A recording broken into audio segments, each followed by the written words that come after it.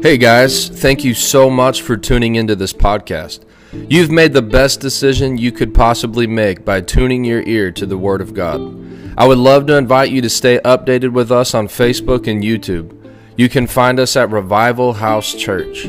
Father, bless this person and let the seed of the Word multiply 30, 60, and 100 times over in Jesus' name.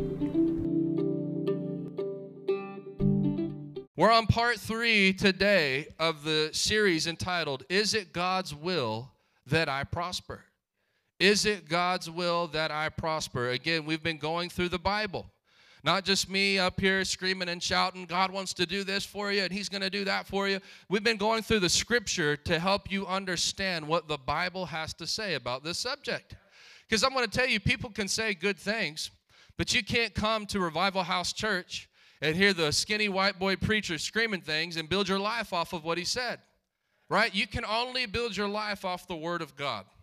So it's not just enough for you to hear somebody else say it. You've got to be able to turn to chapter, to page, to line, and know what the Bible says and build your life on what the Word of God says for it to be an effect in your life. Amen, and it's so important for you to understand this, and there's so many reasons why, but I can tell you, if there was ever an hour for prosperity in the church, it's right now. There's so much work that the Lord wants to get done on the earth, and there's things He needs to get in the hands of His people. So you got to get this. So today, I'm going to teach you an aspect of prosperity I've never taught on this before, never. I've never taught a message like this from this angle. But I'm going to begin to teach you about the Sabbath today. Can you say Sabbath? Hallelujah. The Sabbath. I'm going to start in Genesis chapter 2, if you have your Bible. Genesis 2, 1 through 4. Genesis chapter 2, 1 through 4. This is the first recorded Sabbath in the Bible. Who knows who took the first Sabbath in the Bible? God did. God initiated the Sabbath before man was even on the earth, and that's important. We're going to get to that. But let's look at this. So it says, thus, I'm going to read in the New King James, thus the heavens and the earth and all the hosts of them were finished. Can you say finished? And on the seventh day, God ended His work which He had done, and He rested. If you have your Bible, look at that word rested. On the seventh day from all of His work which He had done. Then God blessed the seventh day and sanctified it because He rested. There's that word rested again. From all of His work which He had created and made. This is the history of the heavens and the earth when they were created in the day that the Lord God made the earth and the heavens. Can you say rested? Something I need you to understand. I never really understood the Sabbath. So maybe this will be revelatory to you. If it's not, then it'll just be a refresher. It was to me. But that word rested there is the word Sabbat, S-A-B-A-T. It's a Hebrew word, and it's not what you think. When you think of rest, what do you think? You think lounging in a chair. You think sleeping. You think being exhausted, being wore out. That's not what this word means at all. In fact, the Hebrew word Sabbat used there, it literally just means ceased or finished. Say ceased or finished. So basically, the Lord made the heavens and the earth and the host of them all, and He finished. And on the seventh day, God ended His work, which He had done, and then He ceased. He didn't necessarily rest the way that we think rest. He ceased. He stopped. He finished. And so I want to bring you back to this point. This is the first Sabbath ever recorded in the Bible. Do you know why that's important? Because when you study the Bible, there's a law that you need to keep at the forefront of your mind. It's called the law of first mention. So anytime, think about this. If you want to study healing in the Bible, to study it properly and understand what the Bible has to say about healing, you would want to go to the first record of healing that's ever mentioned in the Bible. That's called the law of first mention. If you wanted to study the shedding of blood, the blood of Jesus, what would you do? You would look at the first offering, blood sacrifice made to the Lord in the Old Testament. That's called the law of first mention. And the law of first mention basically says this. The Bible's first mention of a concept is the simplest and clearest presentation. Doctrines are then more fully developed on that foundation. If you want to know Because, people have all these thoughts and all these ideas, and we can kind of mix things up and misinterpret things. If you want to know what God has to say about a subject, go back to the first time it was mentioned, and there's a law that says that's the simplest and clearest presentation of that subject in the Bible. So what do? You study this first mention, the first time it's ever recorded, and then you begin to build your doctrines off of that. Amen. Okay, so this is why this is important in understanding the Sabbath. When God initiated the Sabbath, there was no man on the earth. Or man hadn't engaged in the Sabbath at this point. I want you to see this.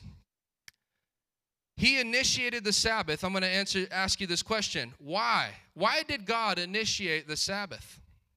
Why? He was done. Say done. Look at this. Was God tired, and did God need to rest? Say no. Look at Isaiah 40:28. Have you not known and have you not heard?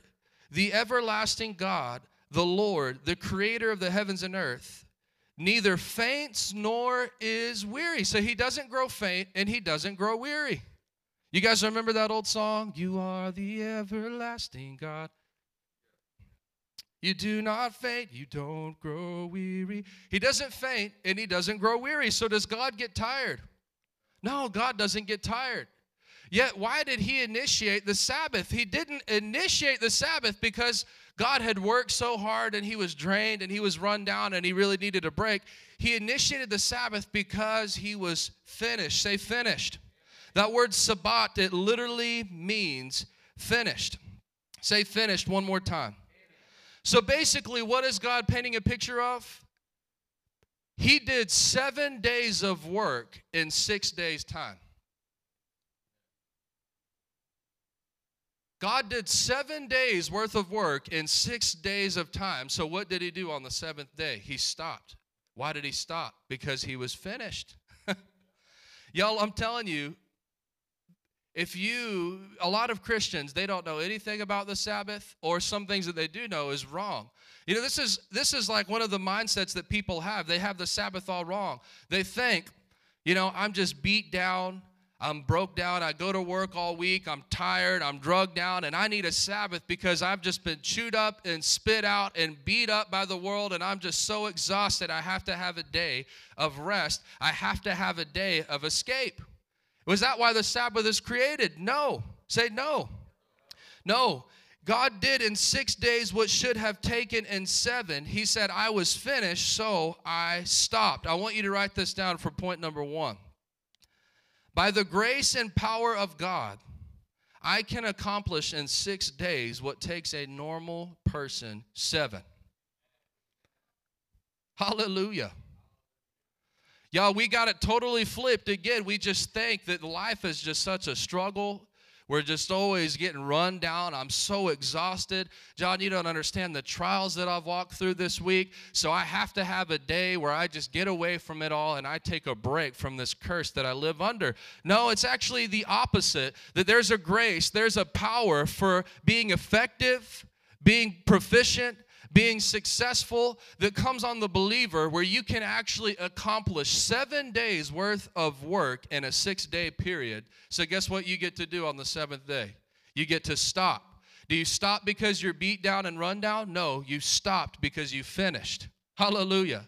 Can you imagine flipping that? Instead of entering into a Sabbath day, which the Bible tells us we should observe that. That's important, but it's a completely different position. Instead of, again, I'm just so tired and wore out, I have to take this day of rest. I just need a break, right? Man, ministers do that. They do what's called a sabbatical. It comes from the same word. We're just going to stop preaching for like a month and a half, and we're going to go on like a 2-month vacation because we just need a break from the ministry. Can you imagine it completely flipping, where you could stand at the end of your week and say, actually, in fact, I was so productive this week. I did everything that I needed to do this entire week. I finished it all in 6 days. I'm not stopping because I'm beat down. I'm stopping because the Lord empowered me and gave me his grace, and I finished ahead of time. Hallelujah. There is a power from God that makes you productive, efficient, and successful. You can do in 6 days what takes a normal person 7. You can accomplish in 6 months what they said would take 5 years. Come on, somebody. Hallelujah. Those are testimonies that we've had of believers that have got a hold of the message of faith, that they've been in their job and their bosses have told them there's a promotion that'll take you 5 years to achieve this promotion. We've had 2 different people achieve that promotion in 6 months. Y'all better rejoice about that. That's amazing. What the world said should take 5 years, it happened in 6 months. Why? Because there's a grace and power of God to accomplish in 6 days what takes a normal person 7. Can you say accelerated? Accelerated. In John chapter 2, the first miracle that Jesus ever did, it was an accelerated miracle. He took water and turned it into wine. A process that should have taken years and years and years and years. Jesus accelerated the process and made it happen instantaneously. There's so many different aspects we could pull out of that scripture, revelations and truths, but I'm telling you, that's the picture. That's a picture of the life of the believer. The grace of God comes on you, and you can do in 6 what takes the world 7. Hallelujah. Y'all, that's the exact opposite of a victim mindset. That's the exact opposite of a person that just believes they go around and the world's just beating them up and chewing them out. That's a person that runs with the grace and the power of the Holy Ghost. Hallelujah.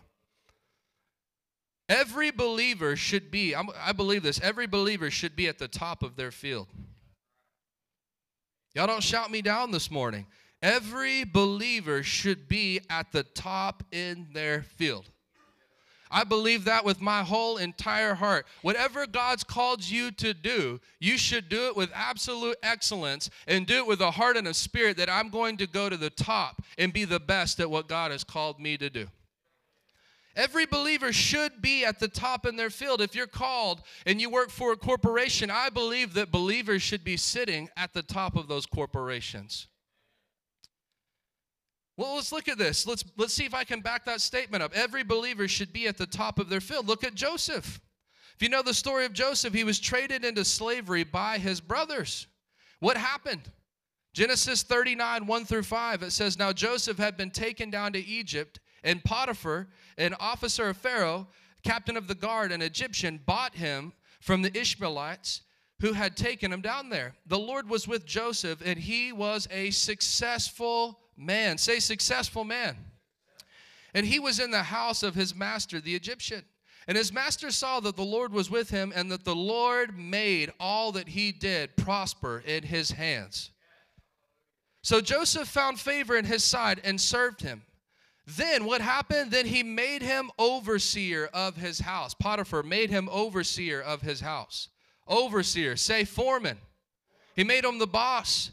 He put him at the top. Why? And all that Potiphar, all that he had put under his authority. Wow.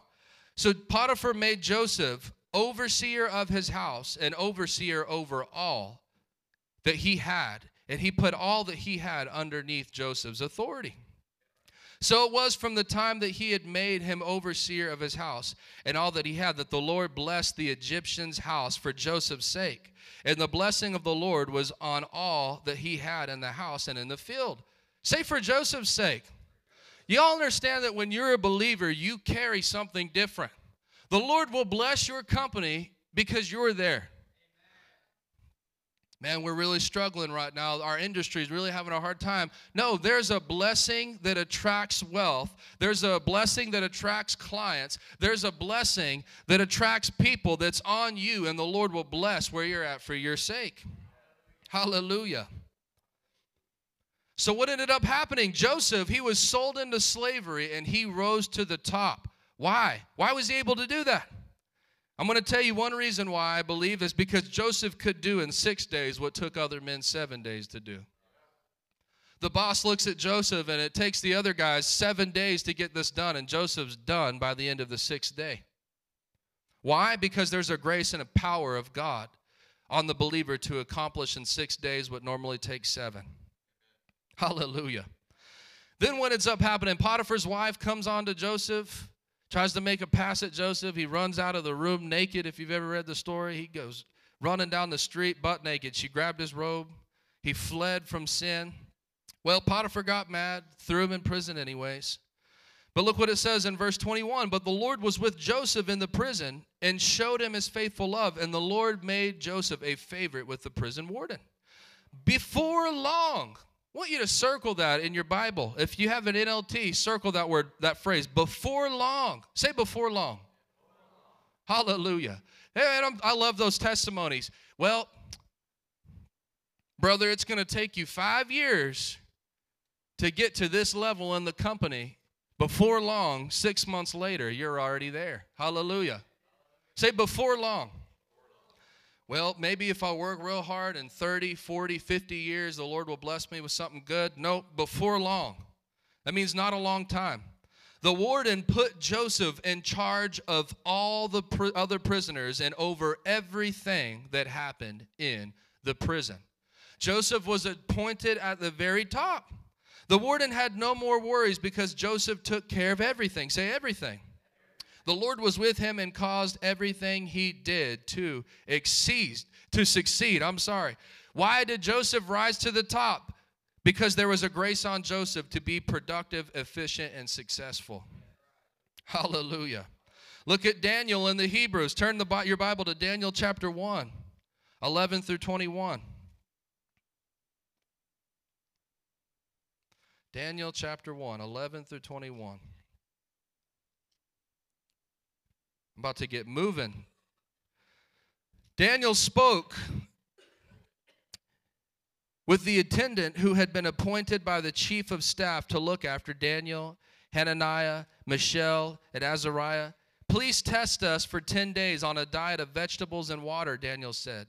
At the end of those 10 days, see how we look compared to the other young men who are eating the king's food. Then make your decision in light of what you see. The attendant agreed to Daniel's suggestion and tested them for 10 days. It says this. Let me find my place here.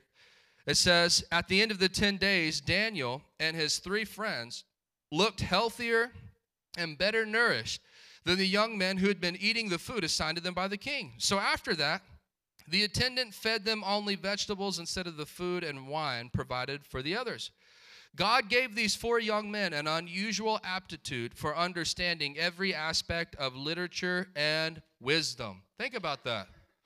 Literature and wisdom, we think that it's all just spiritual gifts. And no, he gave them an aptitude for understanding literature like nobody else could understand literature. Say, the anointing makes me smarter. Hallelujah. So it says,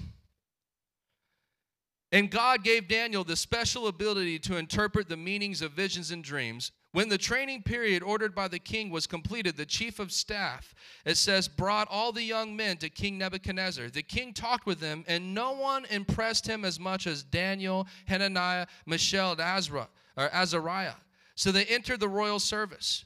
Whenever the king consulted them in any matter requiring wisdom and balanced judgment, he found them 10 times more capable than any of the other magicians and enchanters in his entire kingdom. Say 10 times more capable. What's my point here? By the grace and power of God, I can accomplish in 6 days what takes a normal person 7. There is a grace, a power that comes from God to make us productive, efficient, and successful. Here's my first part of this Sabbath that I want you to understand. God instituted the Sabbath not as an escape from this world, but as a result of dominion in life and the ability to accomplish tasks quicker and more efficiently than what they should naturally take. Y'all put that on the board if you didn't. God instituted the Sabbath not as an escape from the world, but as a result of dominion in life. Think about that. Not as an escape from the world, but as a result of dominion in life and the ability to accomplish tasks quicker and more efficient than what they should naturally take. So again, my statement is every believer should be at the top in their field. Why? Because you can do what nobody else can do. Y'all believe that this morning? You got to stop being a victim. You got to start believing God, using your faith. Lord, thank you for setting me apart. Thank you, Lord, that if you've put me in the office, if you've put me in sales, my sales will be 10 times more productive than any other salesman. Hallelujah. Praise you, Jesus. I'm going to show you the different Sabbaths required in God's laws. One word that I want you to see is dominion. Can you say dominion? So one aspect of the Sabbath, and again, you got to think about this. The Sabbath was instituted before there was even sin in the world. Before there was a curse. Before there was problems, the Lord instituted the Sabbath while man was living in total dominion on the earth. So Sabbath is coming to a finished work, not a broken place. I don't take a Sabbath because I'm broken. I take a Sabbath because I finished. Hallelujah. All right, I'm going to show you the different Sabbaths required in God's law. So the first one's in Exodus 28 through 11. It says, remember to observe the Sabbath day by keeping it holy. You have 6 days each week for your ordinary work, but the seventh day, say the seventh day, is a Sabbath day of rest dedicated to the Lord your God. So number one, the first Sabbath is once a week. The first Sabbath the Scripture talks about is a Sabbath that happens once a week. Once every week, a person has a Sabbath. Okay? They would work on 6 days, but one day of the week they were not to work. They were to enter into a day of ceasing from a place of completion and dominion, not beat up and broke down. Now turn your Bible to Leviticus chapter 25. I'm going somewhere with this. I'm not just giving you random facts about the Sabbath. This is going to be good. Leviticus 25. So you had a Sabbath, which was once a week, and then you have another Sabbath. Let's go ahead and read. It says, verse 3 of Leviticus 25, but for 6 years you may plant your fields and prune your vineyards and harvest your crops. But during the 7th year, the land must have a Sabbath year to complete rest. It's the Lord's Sabbath. Do not plant your fields, prune your vineyards during that year. So say the Sabbath year. So not only do we have a Sabbath day in the Scripture, which is the 7th day, we have a Sabbath year. It's called the Shemitah year. It's the 7th year. So just like the Sabbath day, they were not allowed to work on the 7th day, right?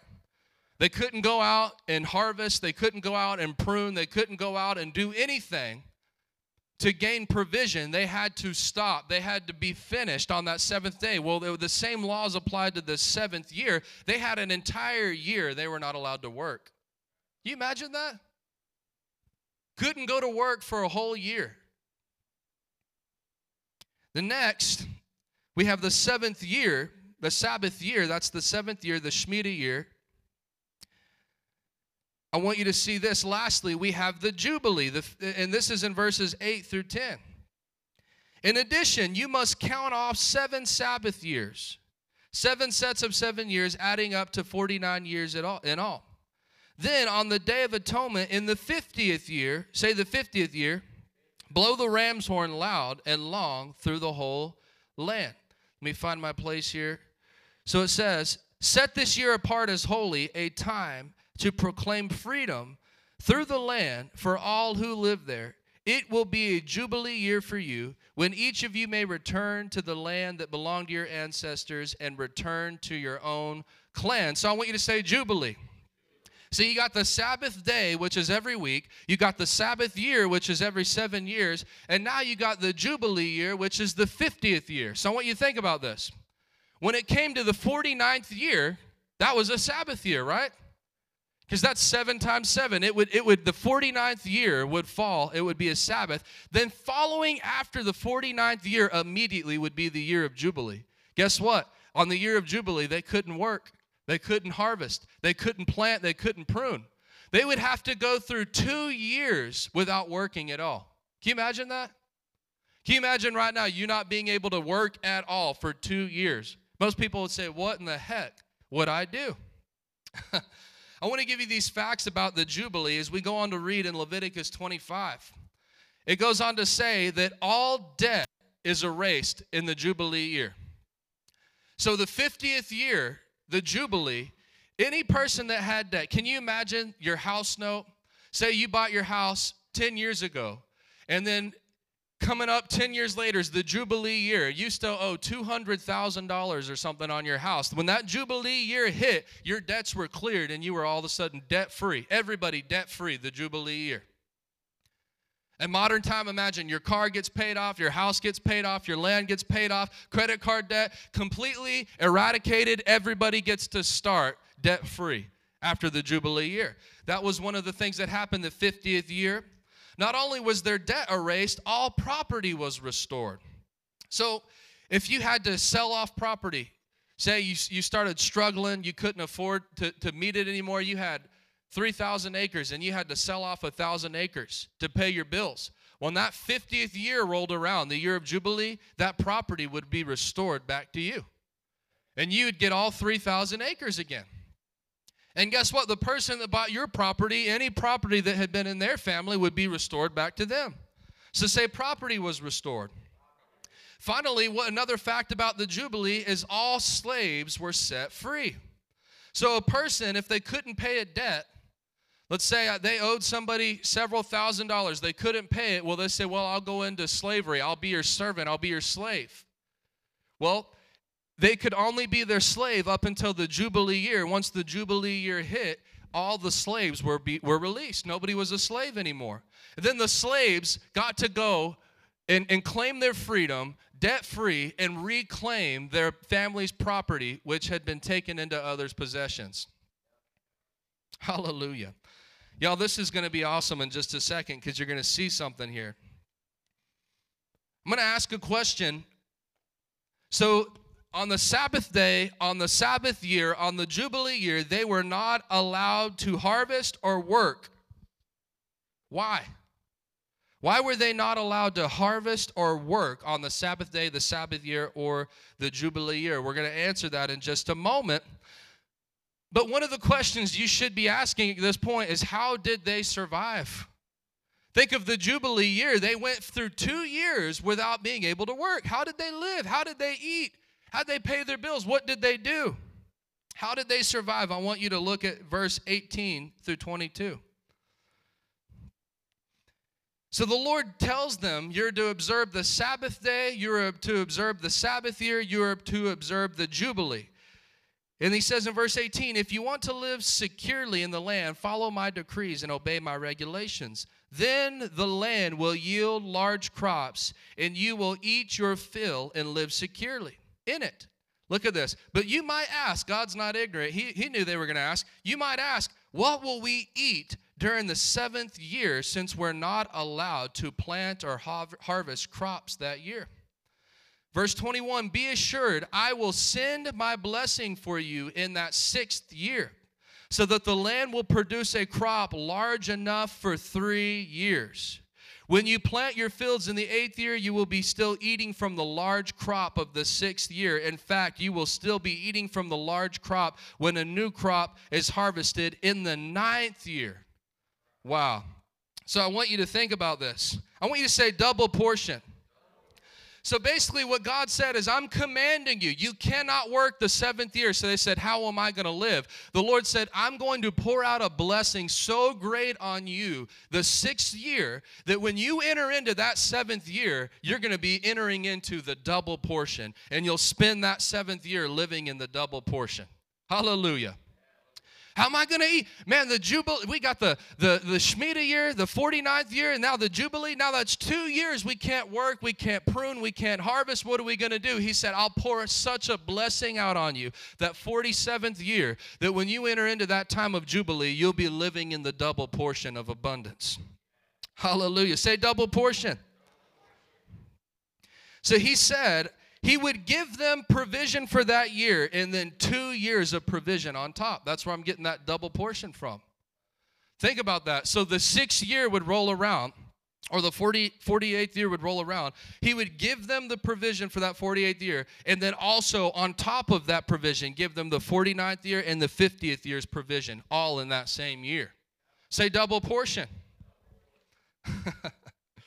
Hallelujah. Here's the promise that God made, and this is in regards to the Sabbath. God would bless them so much leading up to the 6th day that when they got to the 7th day, they would be living in the double portion. God said, I'll bless you so much the 6th year that when you get to the 7th year, when you cease from working, you'll be living in the double portion. I'll bless you so much the 48th year that when you enter into the 49th and 50th year, the Jubilee, you'll be living in the double portion. I want you to say double portion. So I asked you that question, why? Why did God tell them they weren't allowed to work during that time? What was his point? What was he trying to get across to them? I want you to write this down, number 2 this morning. The Sabbaths were a break from the curse where we would live not by blood and sweat, but by God's provision. The Sabbaths were a break from the curse where we would live not by blood and sweat, but by God's provision. You got to understand this. When Adam sinned, man became a slave, sweating to have provision. This is in Genesis 3:17 through 19. And it says, and he said to the man, since you listened to your wife and ate from the tree whose fruit I commanded you not to eat, the ground is cursed. Can you say cursed? Because of you. All of your life you will struggle to scratch a living from it. So that was part of the curse, is the Lord told the man, the ground's cursed. You're going to spend your life struggling. You're going to spend your life striving. You're going to spend your life shedding blood, sweat, and tears to gain provision from this earth. It will grow thorns and thistles for you, though you will eat of its grains. By the sweat of your brow you will have food to eat until you return to the ground from which you were made. You were made from the dust, and it is to the dust you will return. So here's my whole point. Let's read it one more time. Leviticus 25:21 through 22. Be assured, I'll send my blessing to you in the 6th year, so the land will produce a large enough crop for 3 years. When you plant your fields the 8th year, you will be eating from the large crop of the 6th year. In fact, you will still be eating from the large crop when the new crop is harvested the 9th year. Here's my whole point, was God was giving them a break from this life of struggle, of turmoil, of toil, of we're having to strive and struggle just to make a living and survive. The Lord gave them this window where they would get to live for a year in God's provision the way that he intended it, out from underneath the curse. So the Sabbath, write this down, the Sabbath was about man stepping out of this curse and living in God's abundant provision. Y'all see that in the scripture? When they stepped into the Sabbath, God provided. They didn't have to work to have provision. He gave them a double portion, and they got to spend the whole year living in a double portion. That's like your boss walking up to you and saying, here's your paycheck for the next 3 years. You don't have to do anything. Just enjoy yourself. Y'all getting this morning? It was a break. It was and we're going to see what was he really trying to point us to. You'll see it in just a moment. So the Sabbath was about man stepping out of this curse and living in God's abundant provision. Can you say abundant provision? Leviticus 25:26, so verse 6 of Leviticus 25, he said, but you may eat whatever the land produces on its own during its Sabbath. So think about this. He said you cannot plant, you cannot harvest, you cannot prune. I'll bless you so much the 6th year that you're living in the double portion the 7th year. But on top of that double portion, you can eat whatever the land produces on its own during the Sabbath. This applies to you, your males, your female servants, your hired workers, your temporary residents who live with you. So they got the double portion the year before. On top, God would cause the land to naturally yield for them abundantly that year. Hallelujah. They get to live in this double portion, and then the land on its own, by the blessing of God, yields abundantly for them on top of it. Say abundance. See, here's my whole point. What am I trying to teach you about the Sabbath? Why am I teaching you these principles of the Sabbath? I want you to write this down this morning now. Here's the climax of what I'm trying to say. We have the reality of the Sabbaths in Jesus. Amen. Colossians 2, 16 through 17. Don't let anyone condemn you for what you eat or drink, or for not celebrating certain holy days, or new moon ceremonies, or a Sabbath. Say Sabbaths. For these rules are only shadows of the reality yet to come, and Christ himself is that reality. So back in the Old Testament, when they're sitting fat and happy in that 7th year living in the double portion, the Bible says that was just a picture of Jesus who was to come. That was just a picture of what Jesus was going to come, what he was going to restore, what he was going to bring us into, a covenant he was going to bring us into by his blood that he was going to shed. Hallelujah. The years that they would live in God's double portion of abundance was a picture of what the New Testament believers would receive in Jesus. Can you say double portion? Praise you, Jesus. Write this down. Jesus is the Jubilee. Jesus is the Jubilee. Do you remember what I just said about the Jubilee? It was this 50th year where they were living in the double portion, but on top of it, all the slaves were released, all the property was restored, all the debt was eradicated. Jesus is the fulfillment of the Jubilee, or Jesus is the Jubilee. Where do we get this from? Look at Luke 4, 18 through 19. Jesus stood up and he said, "The Spirit of the Lord is upon me. He has anointed me to bring good news to the poor." Hallelujah. What was this good news to the poor? It was the year of Jubilee. That was good news to the poor.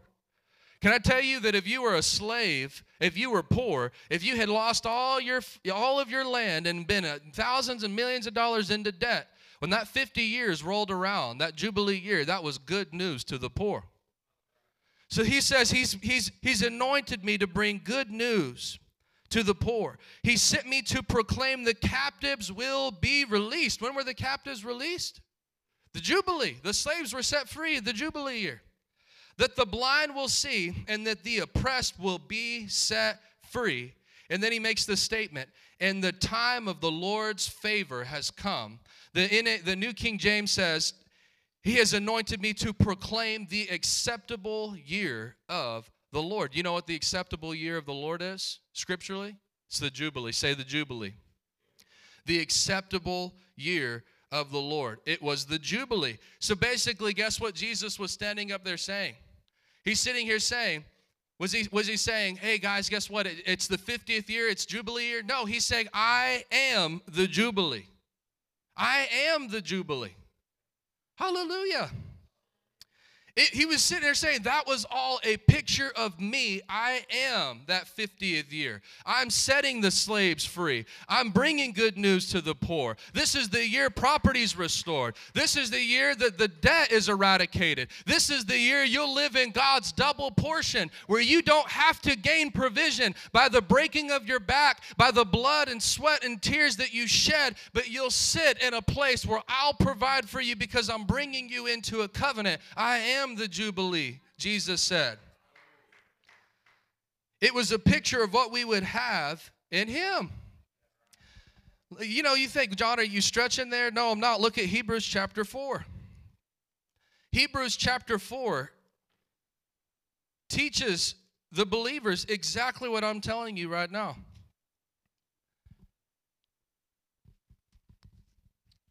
Hebrews 4, we're going to read 1 through 11. It says, God's promise of entering his rest still stands. His rest, say his rest.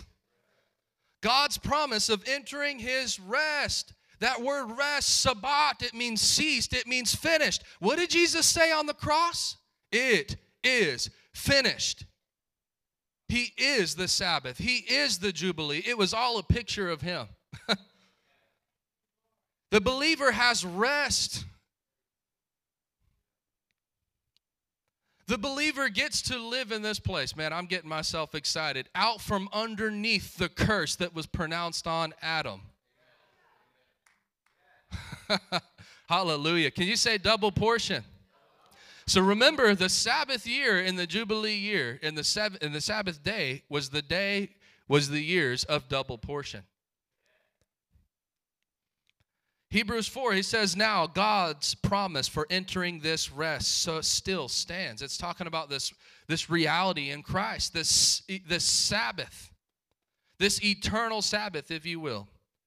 So we ought to tremble with fear that some may fail to experience it. Did you know that just because Jesus did it doesn't mean you're going to experience it? You know how you enter into it? We're going to read in a moment. By faith. Say faith. How do I enter it? By faith.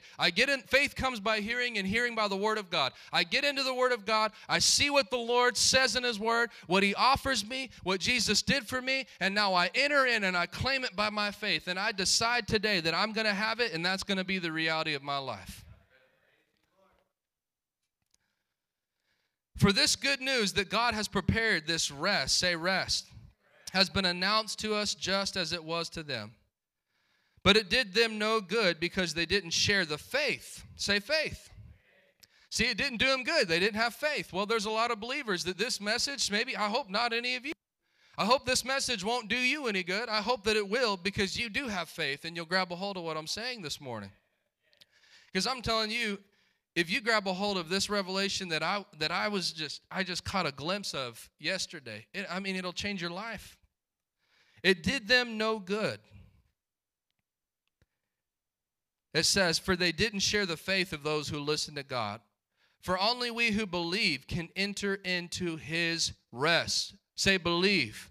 How do I enter into this promise, this double portion, this freedom from this curse, where I don't have to blood, sweat, and tears? And how do I enter into this place where I can accomplish in 6 days what a normal person can accomplish in 7? Say faith. By faith we enter in. Man, our covenant's so great. In the Old Testament, they had to enter in by their works of righteousness. And by our covenant, we enter in by faith, by believing and acting and speaking. Say faith speaks. And if you go to this church, you understand how faith works. Faith isn't just some vague word. Okay, well, I'll throw my faith out there. No, there is a formula to faith. Believing in your heart, confessing with your mouth. If you want salvation, we're saved by faith, right? We're not saved by works. The Bible says we're saved by faith. How are you saved by faith? Romans 10, believe in your heart, confess with your mouth, Jesus Christ is the Lord. God raised Him from the dead, you shall be saved. Say, believe in my heart.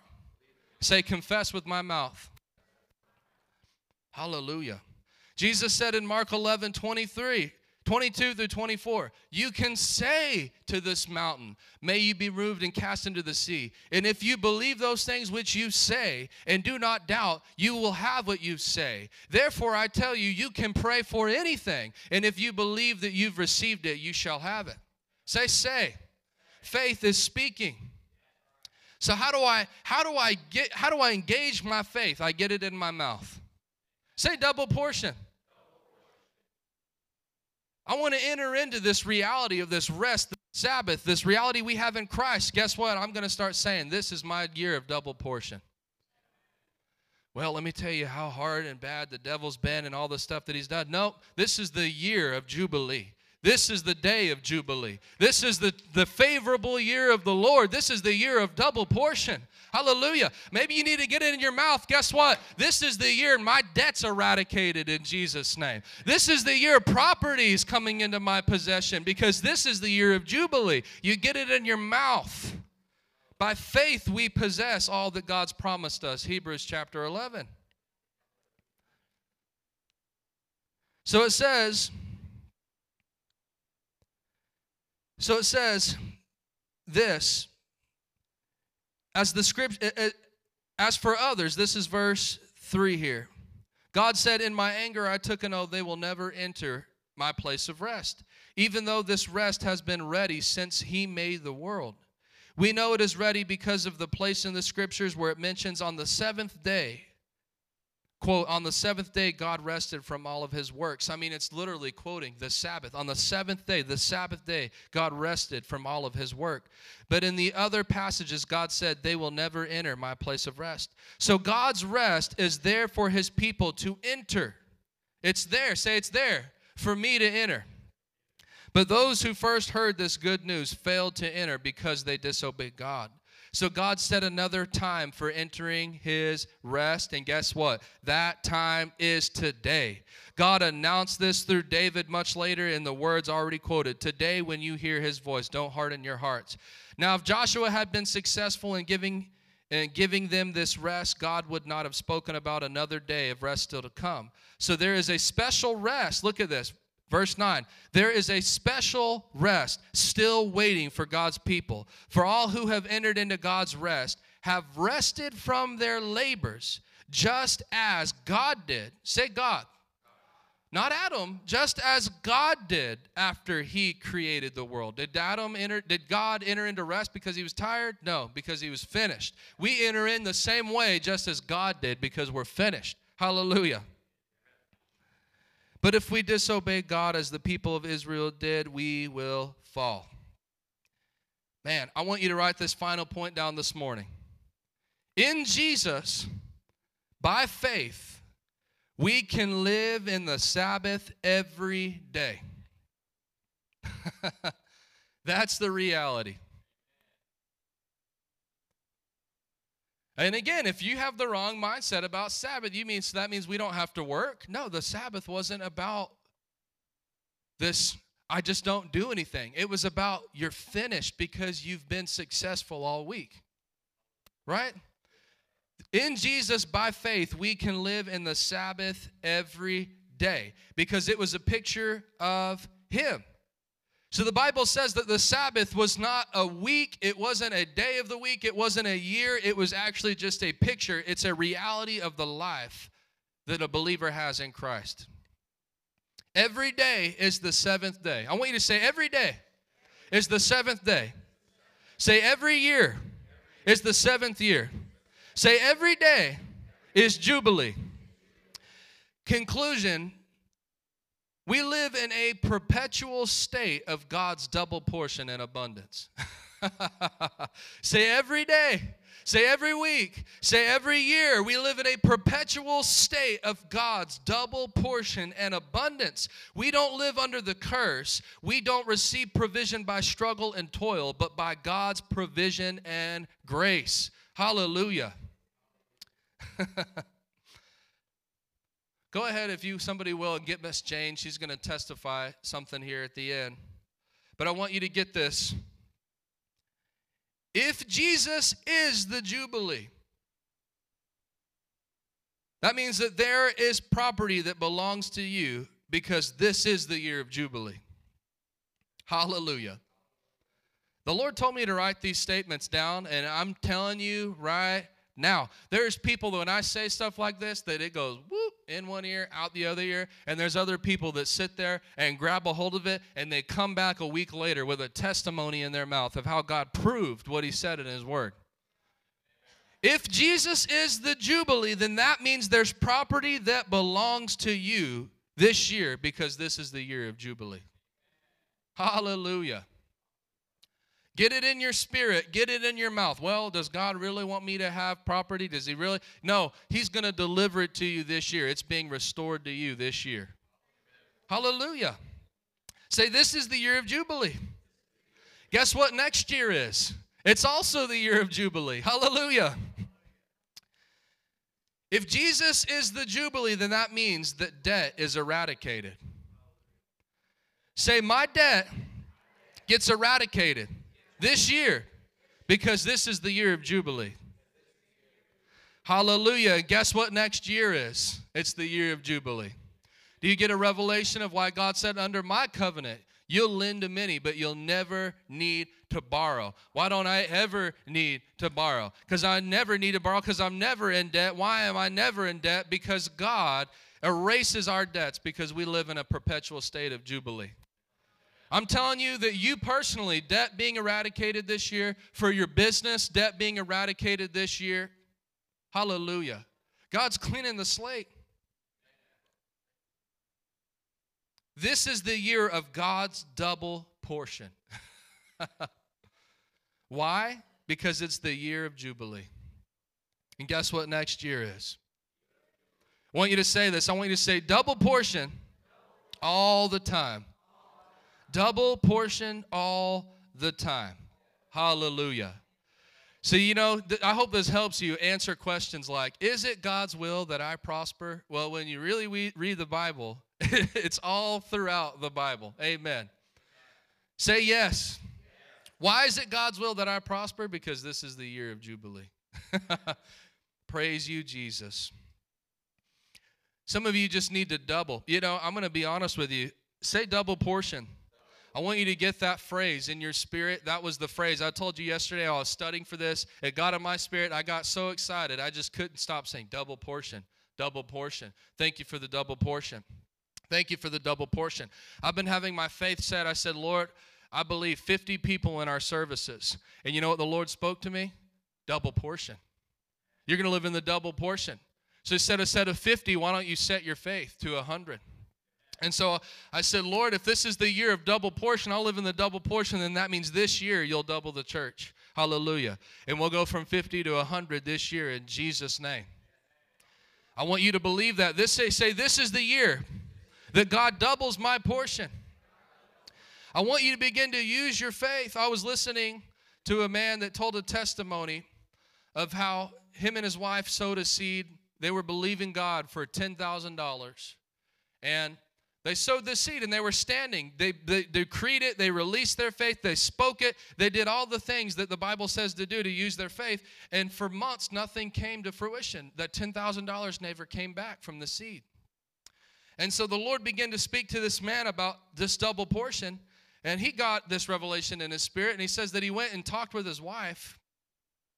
And he said, you know what? Double portion, instead of 10, I want to believe you for $20,000. So him and his wife came, they went into agreement, and they changed their faith from 10 to 20. Now we're believing God for $20,000. So at $10,000, all for months and months and months, they saw nothing. But the day that they decided, no, we're going to set our faith for $20,000, the next day, say the next day, some man came to this guy, I think he owned a mechanic shop, and basically said, I got like 30 heads of black Angus beef. I don't know how many it was, and these horses that are out in this field. And he said, I can't keep them fenced. I can't keep them contained. They're your problem. And he said, well, I don't know what to do with them. And he said, I don't know what you're going to do with them either, but they're your problem now. So the guy went out there, and he had just remembered that he had been talking to this man that was interested in buying cattle. So sure enough, they went out there. And after the sale was finalized, they wrangled up all this cattle that was on this land that was just roaming around, and the guy received his $20,000 within a week's time. Hallelujah. So here's kind of the reality, is our faith, we set it too small. He was believing God for 10, and nothing happened, nothing happened, nothing happened. And then he got a revelation of the double portion, and the next day the Lord opened the door, and he received the $20,000. Some of what we're believing right now, you need to literally double it, and you need to believe what the Word of God says. Nothing is impossible for the one who believes. My God is a big God. My God is able. Hallelujah. Say, He can do it. Thank you, Lord Jesus. I pray that the double portion gets in your spirit and you believe God and you begin to pray radical prayers of faith. Whatever you were believing God for, that He literally doubles it in your vision this morning in Jesus' name. Man, I believe it. You guys that own businesses, thank you, Father, for double the clients coming in this year in Jesus' name. Double the business coming in this year in Jesus' name. Double the revenue coming in this year in Jesus' name. Hallelujah. Hallelujah. Well, Lord, I'm believing that You'll pay off $30,000 worth of debt. No, $60,000. Double it in Jesus' name. Come on, somebody. Set your faith to it. Get it in your mouth. Get it in your confession. Get it in front of your eyes. Yes, our car paid off. The Lord hears that. You just spoke it out of your mouth. Let it be done in Jesus' name. This year, this is the year of Jubilee. Hallelujah. I hope that gets in your spirit, this double portion. I need your help. I need you to get double portion for our church in your spirit.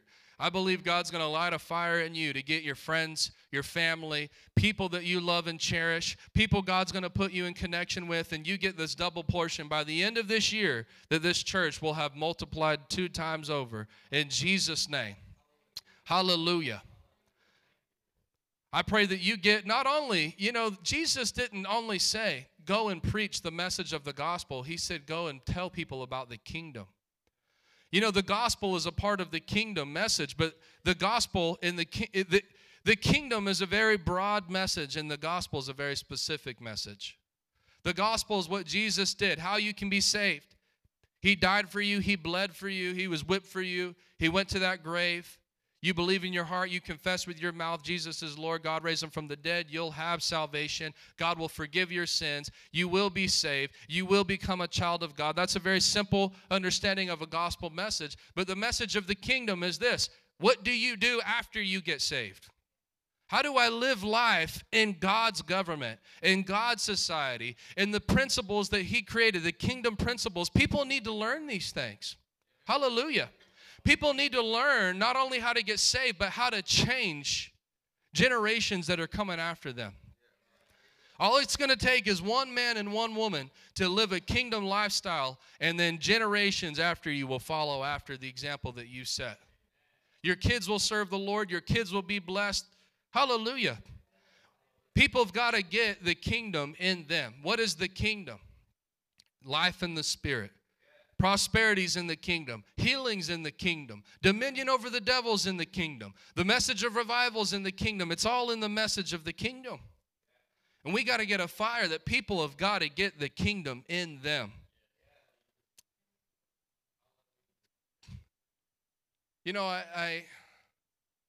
We recently had a youth girl that she had a very close friend that died.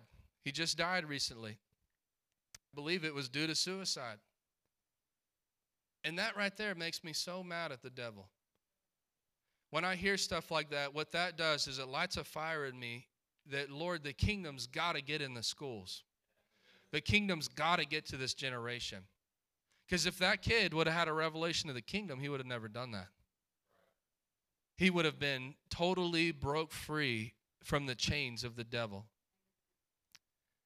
And I pray that this vision, that vision gets in you, and you begin to look at your friends, you begin to look at your family, you begin to look at people that are in need in your life, and you look at them, and it's good to sympathize with them. It's good to say, I love you. You can cry on my shoulder, but ultimately they need a solution, and the solution is the kingdom in their life. Hallelujah. That's what we're about. And the Lord's going to double us this year. Say double portion. In Jesus' name. Hallelujah. Well, I want to give a testimony. Miss Jane, come on up and testify what you shared with us Monday. Well, there was more to it, and it's amazing that you're teaching on the devil because that's just God. He is so good and so faithful. You had mentioned the kids going to camp, I think about 3 weeks ago. And when you mentioned it, I just said in my heart, Lord, I want to give to this. Because I know the importance of the youth getting rooted and grounded and staying rooted and grounded in the Word and in the kingdom of God like you're teaching. And I see that here, the fruit of what you and Miss Carissa have taught. And I honor y'all. I just want you to know, I thank y'all for teaching the Word and preaching the Word like you do, uncompromised and walking in it. And I honor that gift and the calling. So anyway, I thought, Lord, I want to give to that. And then I didn't have an amount. And then the next time, I guess it might have been on a Wednesday, you mentioned it again. We prayed about it. And I thought, well, I want to give $1,000. Lord, I want to give $1,000. And so I think it was the next Sunday, which would have been last Sunday, somebody mentioned the double. I don't know if it was you or James. And it's hard to explain spiritual things, but when whoever said it, it was like my faith reached out and grabbed it. Wow. It was like believe for the double. I said, okay, Lord, I want to give $2,000. Wow. And the amount I was believing in return, I'm doubling that. Wow. Because we have a business, and because of, bad decisions or whatever, we have debt we need to get out of. Anyway, so let's see, okay, so it was last Sunday too that I said that. Okay, then Monday morning, no, Sunday evening, I didn't make it to church. I had family and all at the house. And so I told my husband that evening, though, I said, the kids are going to camp, the youth, and where they were going, and that I'm believing God. I didn't tell him how much. I said, I want to sow toward that. Wow. He said, okay. So the next morning, some money had come in. And I was cleaning house, and he came home for lunch. The next morning, he came home for lunch, and he said, come here, I want to talk to you. I went over to the bar, and he handed me an envelope, and he said, here's an offering for the youth. I said, okay. And I'm thinking, okay, I'm believing 2,000, Lord. So I started counting the money, and it was 1,500. He said, how's that? And I said, well, I was trying to see if that's what I was believing for. And he said, well, what are you believing for? I said, 2,000. He said, well, I guess, he laughed, said, I guess you're going to have a garage sale or something for that other 5. I said, God will provide it. So I went back to cleaning house, and he said, come here. And he gave me the other 5 and said, I guess I miss God. Hallelujah. So, wow. God is good. Hallelujah. Come on, somebody. Hallelujah. Praise you, Jesus. Say the next morning, before long. She got it in her spirit. This is what I want to do. Whatever things you desire when you pray. She said, Lord, I'm going to believe you for 1,000. She got a hold of the double portion. And 2,000. What happened? The next morning, the Lord delivered the money to her. Praise God. Y'all, we've had testimonies like that. We've had testimonies. This works in every area of life. I want to give you these simple principle here. Claim it. Call it in. Look at Psalms 8, and I'm going to end with this, and we're about done. And I appreciate you guys. Nobody left. This is great. Hallelujah. I'm used to like 5 people at least, like walking out halfway through my sermons, and I say, Lord, bless them.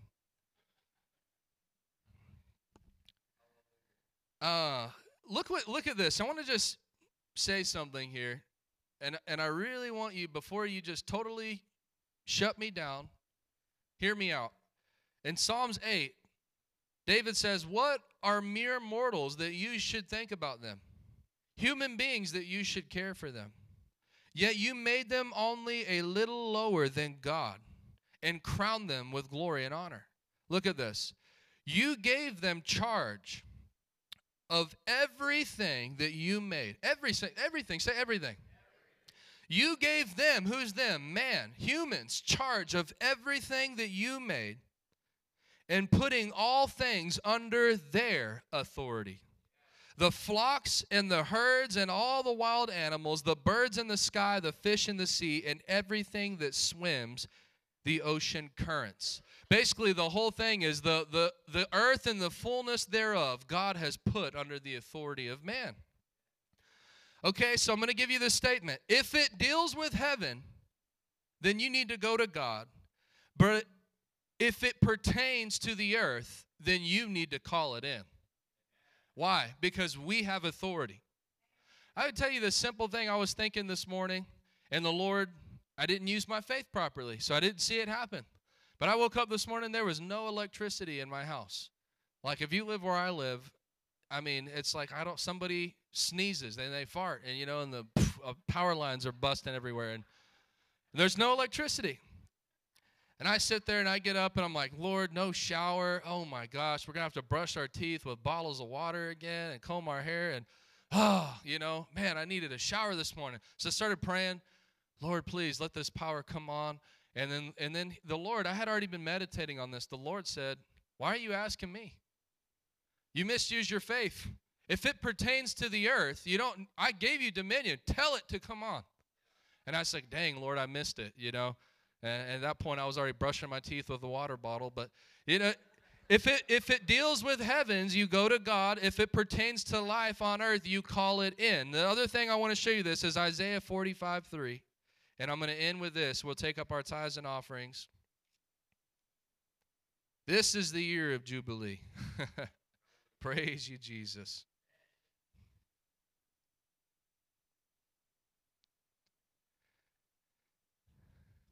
It says in Isaiah 45:3, I will give you treasures hidden in darkness and secret riches. I will do this so that you know that I am the Lord, the God of Israel, the one who calls you by name. One more time. He said, I will give you treasures hidden in the darkness, secret riches. You know, I want you to think about this, just this thought. All of what we need for provision is already here on the earth, right? All that you need, money, every dime that you need to pay off your debt, it's already here on the earth. It's not in heaven. Did you know that God has no American dollars in heaven?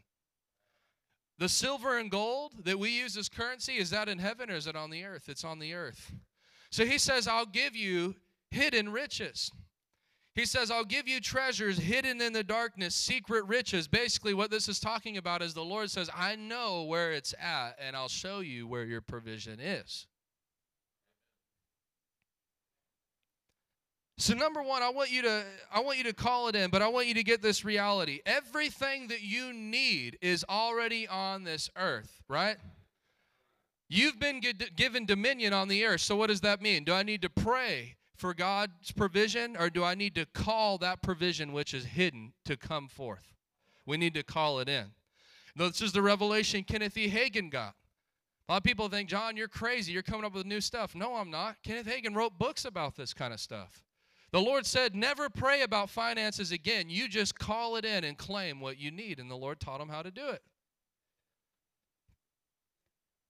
There's silver, there's gold, there's assets, there's property, there's money, there's a raise, there's all of those things on the earth right now that have my name on it. And I call it in Jesus' name. You say, man, I need $20,000 this year if I'm paying off my debt. Call it in Jesus' name. $20,000, I command you, you come in right now. Why? Because the Lord has placed me in authority over the earth. All things on the earth are underneath me, underneath my authority as a human being, as a man, and as a woman. And I am entitled to use that authority now because of the name of Jesus.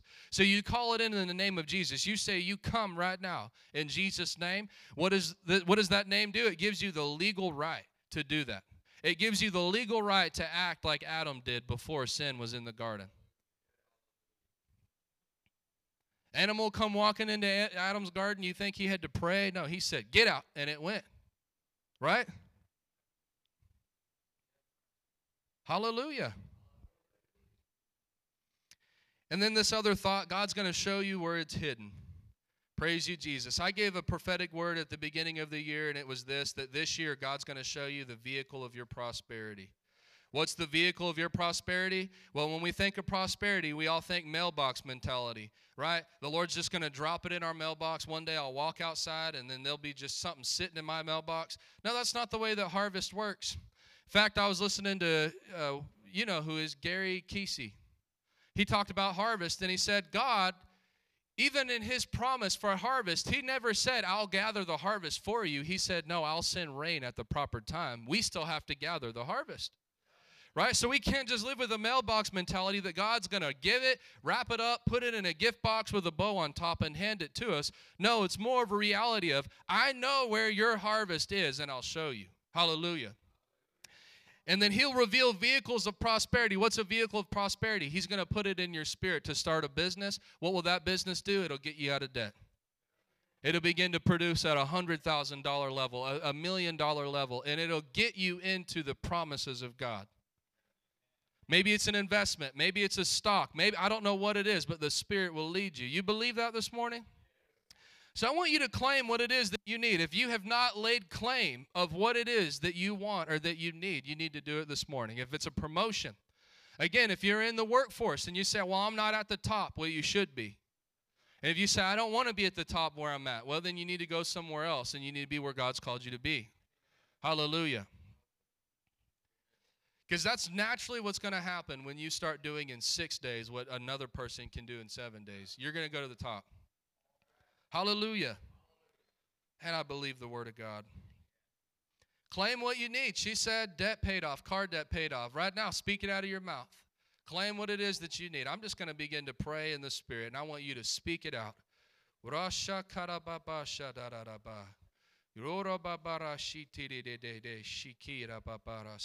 If it's a dollar amount, I want you to claim it right now.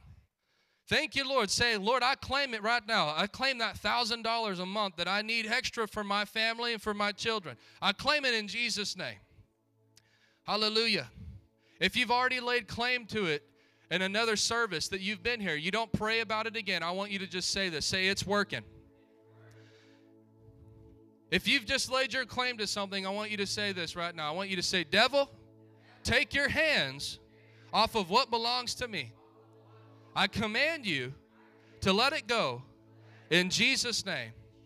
Now I want you to command. Hebrews 1 says that we have received angels, ministering spirits that are sent to serve those who will inherit salvation. Angels are harvesters. At the end, it says, at the end of days, the Lord will open up the heavens and angels will go to all four corners of the earth and they'll gather the harvest that belongs to the Lord. Angels harvest. Say angels harvest. So you have angels assigned to you. What's one of their assignments? To gather your harvest. So right now, say ministering spirits. Say angels of the Lord. I release you now to go to where that treasure is hidden, to where that provision lies, to where my harvest is. Gather it and bring it back to me. In Jesus' name. Say, it's working. It's done. I believe it. I receive it. In Jesus' name. Y'all give the Lord a shout of praise. Hallelujah.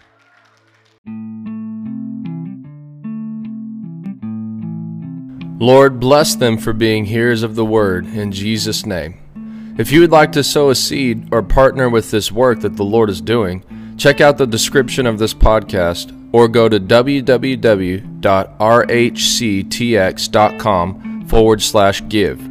You can find all the ways to give on that page. Thank you so much for tuning into this podcast. Until next time, this is John Wallace.